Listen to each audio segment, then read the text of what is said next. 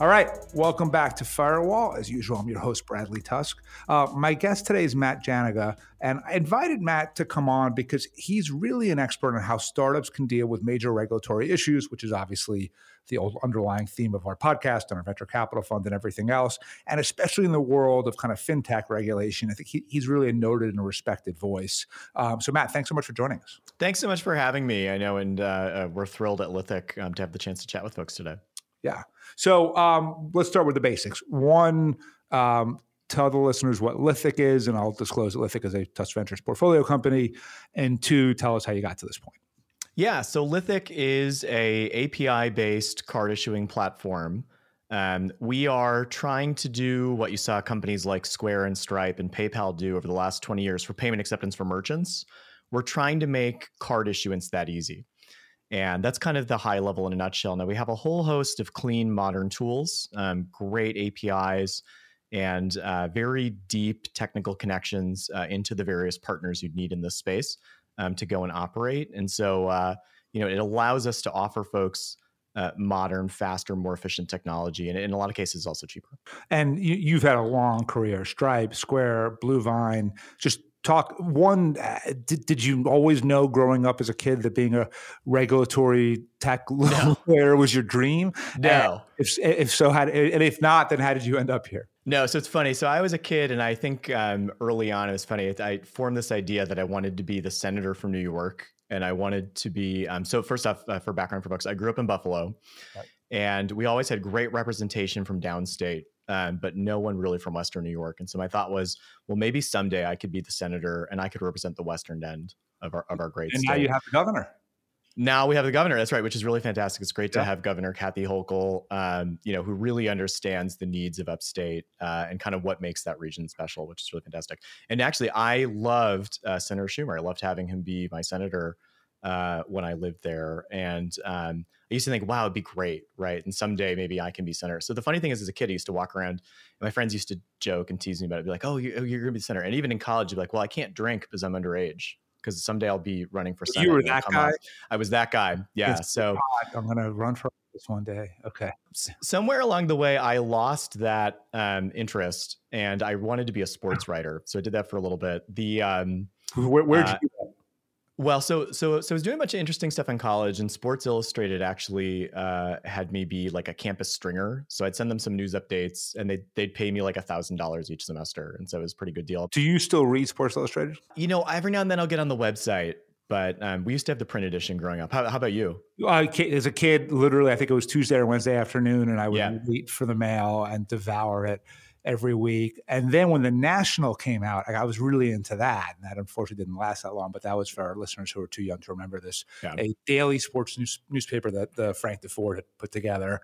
Now for me, it's a mix of The Athletic, The Ringer, ESPN, and then every Mets blog you could possibly imagine, because I am an insanely fanatic Mets fan. Yeah. The funny thing was, it kind of similar to my interest in being a senator, as I've unpacked what are my career opportunities kind of here in sports journalism.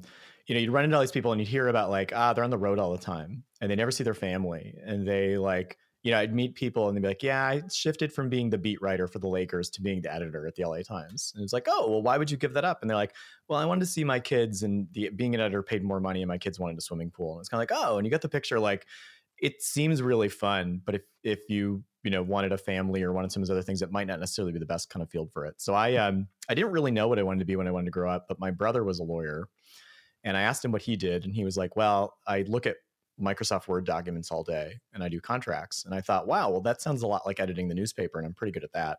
So I went to law school for the wrong reasons. And there'd be a trend on this. I did a lot of things for the wrong reasons and ended up being lucky on things. Went to Minnesota, really good financial services curriculum there. And so accidentally fall into financial services, get my first job working at a law firm in Washington, D.C., the name of McKee Nelson. And I show up and I'm like, oh, this is great. Like, I'm like doing deals and it's exciting. And we're working with Goldman Sachs and Lehman Brothers and Bear Stearns. And you probably can see the trend where this is going. Basically, unbeknownst to me at the time, because too young and dumb to figure this out, we were doing all the stuff that caused the 2008 financial crisis. And we were doing collateralized debt obligations, mortgage-backed securities, asset-backed securitization. at scale. We basically had we had a side of every deal. We were either representing the folks trying to sell the assets or representing the banks trying to package them. And so heavily dependent upon that. The other side of the house was tax law. So we were actually Trump's tax lawyers back in the day. He didn't have as many issues. But right now, if you are any of the various people investigating him for tax fraud, do you think that they should keep digging, or do you think it may not be as bad as what some of us might like? I think they should keep digging, right? I think just based on what I've read, at least from the press, I never worked on any of those cases, don't have any inside knowledge, things aren't covered by privilege for me on that front. The stuff I've read in the press seems to be he made one set of representations to the banks and another set of representations on his taxes. And that seems to me to be problematic. So I'd love to see Letitia James and others keep investigating those things. Yeah. All right. So then you're working at a law firm, but at some point you get converted from like regular lawyer to kind of fintech wizard. How does that happen? Super weird path. So because we helped create the financial crisis, we also rode the downfall. And the law firm, when I left law school, I worked there over a summer, come back, join the law firm, and we only survived 6 months. As luck would have it, as I'm kind of trying to figure out what's next, the House Financial Services Committee, and especially Maxine Waters, who's one of the subcommittee chairs then, is looking for a staffer to come on. So I kind of right place, right time, ended up landing that job and had a very fun, very interesting 7-month experience. We dropped a bill to ban credit default swaps, which then had pretty much every major investment bank send their chief lobbyist and some C-level executive to come sit in my tiny cubicle in her office and try and explain why we couldn't ban credit default swaps. And what ended up happening on that? So the bill didn't go anywhere. I think, you know how the sausage gets made. I think it really was a messaging bill, and the attempt was to try and drive things leftwards. So this is where you start kind of making your bones as someone in the fintech space. And then when do you flip over into the private sector? So I lasted about 7 months. It was, I was doing 18-hour days, and it was really grueling. I got really burned out. And a couple of the guys from my first law firm had made their way to a law firm called Morrison and Foerster. So they called me up and they were like, hey, they could see me. And they're like, hey, you don't really seem happy. You seem run down. And I was like, yeah, I wouldn't mind going back to the law firm. And they were like, well. By the way, you may be one of the first people to ever utter that phrase. Right, exactly. I ended up getting a job at Morrison and Foerster, and we were doing a lot of syndicated loan debt trading for the banks, but that dried up. So I ended up going to Capital One. Really transformative time to be at the bank, but I'm stuck in deal land still, and the market's still wonky. So there aren't like crazy deals going on again anymore, not like crazy volume, but it's not as interesting. And I realized it's not going to move the needle on the stuff that I really want to do. Like at that point, I was dating my wife, and I'm like, well, I want to buy a engagement ring, do a wedding, and do these other things. I'm looking at my budget. I'm like, I can't afford any of that. I'm the guy around the water cooler being like, oh, is anybody reading about Bitcoin? Oh, is anybody reading about Square? And people kind of look at me and like, yeah, you're crazy. And I think somebody left a tinfoil hat on my desk as a joke right at one point. Did you start buying Bitcoin back then? I didn't, which was kind of foolish, right? It was like $100 for like a Bitcoin, and I should have, but I didn't. And so the thing that got people to notice was the executives at Capital One started talking about it. They're like, mobile payments is the future. Bitcoin is the future. Like, we don't want to be intermediated by Amazon and Square and PayPal and these other companies. So you've seen this from a lot of angles, right? You've seen fintech from a law firm angle, from a bank directly, from government, and working at startups. What if startup founders not understand about, the law, their legal needs? Like, what are their biggest misconceptions in your experience? Yeah, I think the biggest thing I see is a lack of understanding around anti-money laundering needs, and it really surfaces in the know your customer segment. So for listeners who aren't aware with this, there's a body of law. The U.S. has it. It's called the Bank Secrecy Act, and there's a whole bunch of other laws that add on to that. And it says basically, we, the federal government, want the financial system to assist us for national security and crime fighting purposes to identify bad actors and really make sure that people who are using the banking system have a legitimate purpose to use it. And what that boils down to operationally for fintechs and for founders is you need to know who your customer is. So that's KYC. And you also need to do sanction screening. So if you're a founder and you're about to, kind of launch your company, so let's say you're pre-seed at the moment, and you're thinking, when do I need to hire an in-house GC? What's the rule of thumb? So that's good. And I like to separate that out. I think if your business is super complex and you have something really novel, and if you have a lawyer you really like that can help enable your business, and that's key, you need a lawyer who can safely enable your business. It's not terrible to pull them in, especially if you're well-funded. Otherwise, I think you want to get by with outside counsel, or you want to get by with some of the founder community, word of mouth, Slack groups, et cetera, because you can get a lot of informal advice from other founders, or you can get a lot of great advice from other resources. Lithic, for example, we're starting to build out our library because we recognize this is a common problem for founders. We're starting to build out our legal library, not just with precedents around contracts and things like that, but also guides on how to think about your KYC if you're starting a card program, or how to think about KYB if you need to serve small businesses or other things like that. So there's a lot of great resources today. I would actually argue don't get an in-house lawyer out of the gate. Wait till you have product market fit and then start to think about it. Once you have product market fit, you have that market pull and you start to generate great revenue. But there will obviously be exceptions to that. Right. And despite your comment earlier about being really excited to work at a law firm, I mean, based on my experience, my friends at law firms, there seem to be a lot of people who would be happy to take on some more risk and trade a job that they find often boring for something that's really interesting, like being GC at a startup, especially in the fintech space. Absolutely. Yeah. So you mentioned, and it was a really key point, and it was a question I was going to ask anyway, sort of how the GC is part of helping you grow the business. I think, my world, or with my experience, there's sort of two kinds of lawyers, right? The ones who say no, and the ones who say no, but here's how you do. I think the perception among many people in the tech community is the first one. So they just often just say, like, let's just avoid the lawyers altogether. That's right. Yeah. What I don't want to hear. How does a good lawyer approach a problem? Yeah. So I think if you're taking it behind the wall legal work, so whether you're sitting at the law firm or you're sitting in-house and you get a problem, I think the first thing you want to think about is what's the risk? And you want to try and think holistically about the risk, because oftentimes, especially in a startup, there won't necessarily be someone at that genesis of that idea thinking about all the risks. And so as a startup lawyer, you can help spot not just the legal issues, but potential industry rule issues, fraud and risk issues, could be partnership or contract issues, other things like that. The other thing that I think the lawyers need to do is they need to think about what law applies, and then does that law restrict? So is it a hard no, or does that law shape? So is it something like disclosure based, where like, yeah, you can build a charge card, but you have to put these disclosures up first. You have to put these disclosures in front of the person before they agree to the contract. If you're a charge card company, how do you feel about the current markets? Is it good because people are going to need to buy more stuff on credit, or is it just bad because there's less money in the system? I like the charge card products. I think I'd start with that. It's a nice kind of middle ground product, right? Because and for listeners, when we talk about charge card, right, the kind of whole concept of a charge card is, I know you're credit worthy-ish, right? I know you have some cash flow, you have a good job, you have something else, but I'm not going to let you rack up a crazy bill.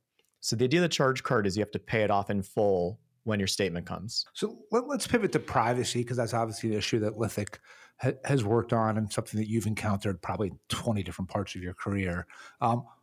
What is reasonable for a consumer to expect in terms of data privacy? Having worked in fintechs, there is so much data collection going on. And a lot of it's necessary because you need it for fraud purposes. So when you sign up and go to Capital One, in fact, if you read their terms, I think they're putting, I want to call it pixels. I'm not super up on all the different technology, but they put trackers on your browser.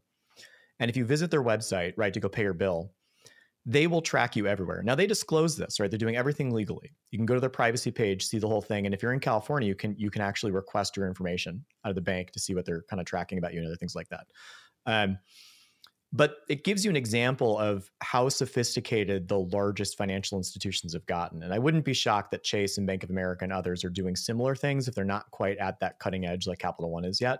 Yep. On the merchant acceptance side, you see all the same things, right? These companies, especially for online commerce, or even if it's through these, new readers, right? They're getting all this data off the card and they see you so often. And in some cases, they're linking it with customer resource management tools or CRM tools, right? Where they're linking an email address. Like Square has my email address. So when I show up and I go somewhere now, I don't have to type anything in to get my transaction receipt. They just send it to me. But on the back end, then it also means, right, they have the potential and I don't think they're doing this or they're not doing anything, to harm consumers or invade privacy. But, they have the potential to have a fairly robust data profile about you. So let's go now back to your sort of Washington day. Yeah.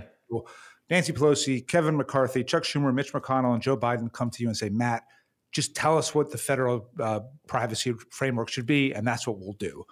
What's the answer?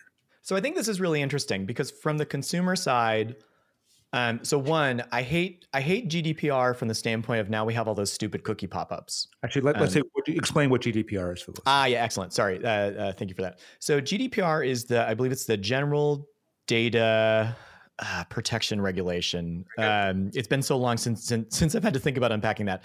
It's basically a set of standards that the European Union came together and passed. And if you're ever wondering why do you go to a website and they bombard you with cookie pop-ups, which especially if you browse on mobile, and I'm a heavy mobile browser, it takes up half the screen. The reason is because if someone from Europe is visiting the website, they have to worry about GDPR compliance, or at least that's what the law firms and lawyers are advising them. Will the enforcement actions and eventual case law and things actually bear that out? TBD, it's too early to tell, but people want to be safe, and I get it, makes sense. In California, we have a mini version of the GDPR.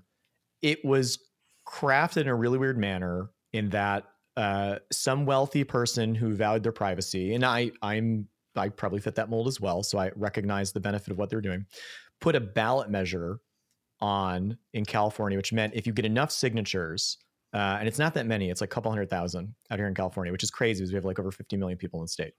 If you get a couple 100,000 signatures statewide, you can put a proposal on that will codify in law new California law. And so he put something on the ballot that would create a mini GDPR in California. Two more questions. The first one is, you have a really popular Twitter handle and Twitter account. Your handle is Regulatory Nerd, and clearly it's carved out a niche for you. We know that to be true. We also know it to be true that every scientist would say that Twitter is absolutely toxic for someone's mental health and absolutely nobody should use it. How do you reconcile the two things? And if they're both true, why do you do it? Yeah, I think that's right. For me, I think what I found Twitter at a time when COVID was hitting, lockdown in my house with my kids, doing really heavy work at Blue Vine because we were instrumental as part of the PPP program to get loans out to small businesses, help save those small businesses. And Twitter was a nice release valve and also a way to connect with the broader fintech community. And so I had been on Twitter because at Stripe, we had such a wide dispersed staffing model. We had folks in Singapore and Germany and London and New York and others. Twitter was like our virtual water cooler. And so you could connect with some folks over Twitter. And in fact, there were some Stripes that I didn't meet until the end in person, but we were regularly active with each other on Twitter, trading banter and stuff like that. I think what I found in a way to lessen the toxicity of Twitter is if you find your happy place community. And I think for me, I love the fintech community. It's so vibrant. People are so welcoming. They're interested in sharing best practices, sharing information, and super helpful, right? Both over public Twitter, also over DM, now over the Circles tool and things like that. That's such a positive and happy community that if I'm worried about toxicity, I can focus just on that. And that tends to kind of keep me at least balanced or centered on things. All right. So that's good advice for anyone who wants to be active on Twitter, even knowing that they probably shouldn't. Find your happy place community. That's right. Find your happy place on Twitter. So last question, as we've established, you're from Buffalo. So it's a two-part question. One, are there wings anywhere outside of Buffalo that compare? And if so, where and what are they? No, the Buffalo wings are by and far better than anything else you get anywhere. And you can get them from any corner pizzeria. You don't have to go to Duff's or to Anchor Bar. Every small town probably has 3 or 4 local pizzerias, and they all have really good wings. What are they doing that the rest of the country can't figure out how to do? So I think part of it is sometimes it's the cut of the chicken. So I think probably there's some supply chain issues or some supply chain benefits of having the concentration in Buffalo, where they take the smallest kind of worst cut. People try and do a big chicken wing, but then they don't cook right. And in my mind, the benefit of the chicken wing is to get the flavor and the sauce. It's not so much about the chicken. The chicken's nice, but you want to have like a nice ratio and balance of it. Yeah, that's right. And so I think elsewhere you have it where the wings are too big and they try and buy jumbo wings, or they bread them. And I'll tell you, like, I have had I keep trying to find good chicken wings out here in the Bay Area, and I can't find them. And like more often than not, I go somewhere and they bread the wings and I just throw them out. I'm like, I'm not going to eat this. This is terrible. Yeah, it's offensive. So chicken parts are to buffalo wings as water is to New York City bagels and pizza. I think that's right. All right. Well, that's the secret then. So if you are a restaurateur out there and you're looking for buffalo quality wings, you've now learned the secret. So hopefully, send us some free wings if you get it right. So anyway, Matt, this was a great episode. Thank you so much for joining us. Thanks for having me.